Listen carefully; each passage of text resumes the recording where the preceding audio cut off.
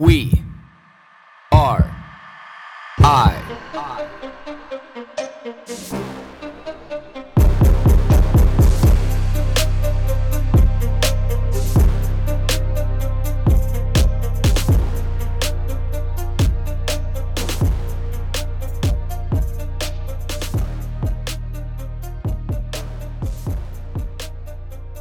Good morning, everybody.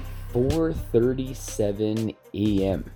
It's an interesting time of day. It's not quite morning. It's not quite night. It's like that transition time in between. It's a little bit earlier start today. Got a lot of stuff to do this morning. Got a lot of stuff to do today, this afternoon, this evening. It's going to be one of those big days, but those are the days that I just look forward to. They're exciting. They're just like productive days to me are just like a drug. Oh, I just love it.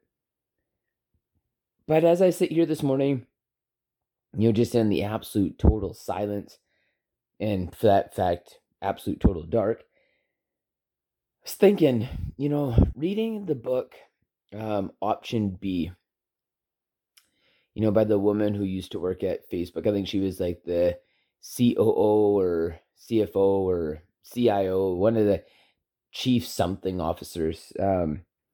Knew Mark Zuckerberg and his wife really well. They were just like at that level of professionalism, or at that level of their profession. When she wrote this book, when her husband died, just all of a sudden, like one day out of the blue, was not prepared for it at all, and her husband dies. And I read this book when I was just at the beginning stages of my divorce, like real early in, the first few weeks of my divorce. And I feel like it saved me then. I really do feel like it saved me. Like Option B, just even the title says that there's more to this than what you realize.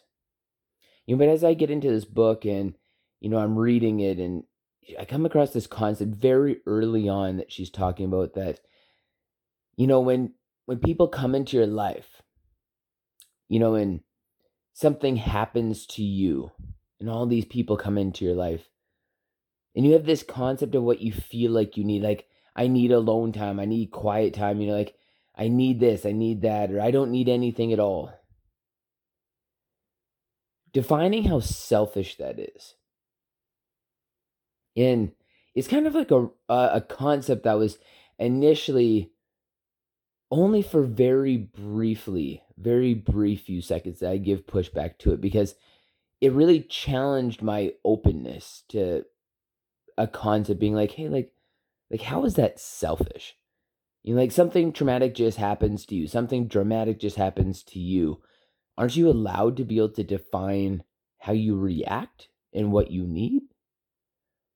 But as she goes on to explain very eloquently, very even briefly, she says, like, you rob the ability of other people that love for you, that care for you, that feel for you. You rob their ability to be able to help you in the only way that they know how. When somebody says, can I get you a bottle of water? Can I make you a meal? Can I rub your shoulders? Can I give you a hug? Do you want to sit and talk? That's that person saying to you, this is the only way that I know how to help.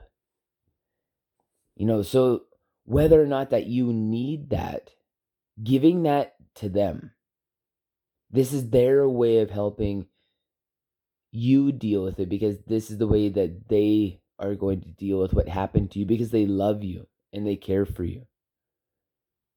Like, they need to be able to be elated or grieve or whatever the situation may bring. They need to be able to do that in their own way to be able to support you, whether it's good or bad.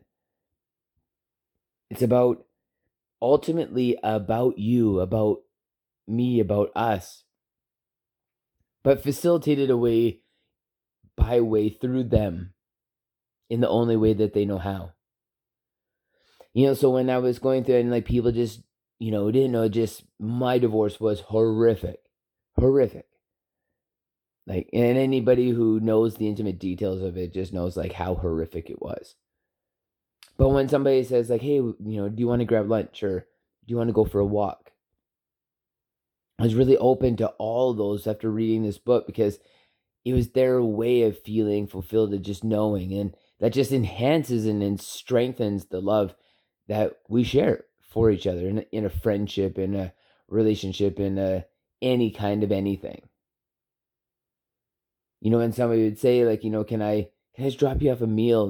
Like, can I help you with anything today?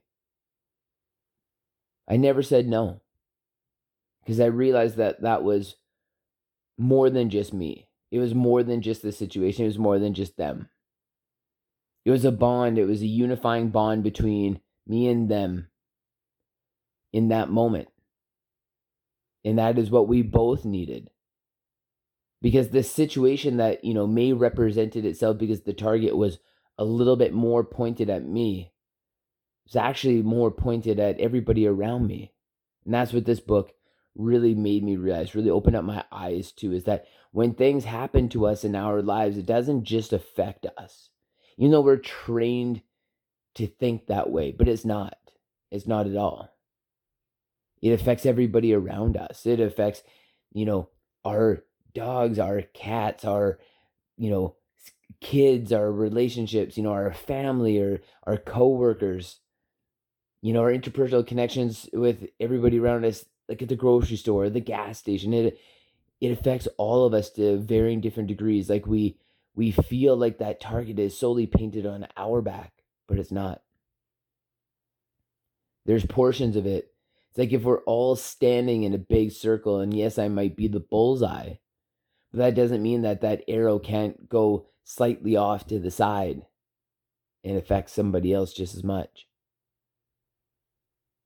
So it's a real interesting concept to be able to let marinate in your mind of how when we walk through this world, with people who we care for, and people who care for us, like how the choices that we make and the situations that we get into, intentionally or unintentionally, how they have a trickle down effect.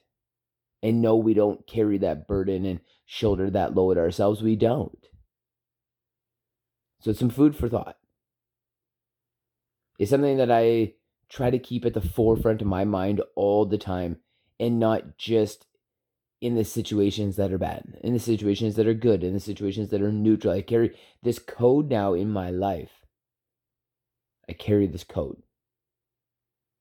So, what do you think? Like, that's my question for you. Like, what do you think? Are you open enough to allow other people to experience your elation, your pain? And in the moment when you feel like you want to be selfish, when this weight of the world is on your shoulders, good or bad, do you allow somebody who loves you and who respects you to be able to shoulder that in their own way, to be able to support you? What do you think?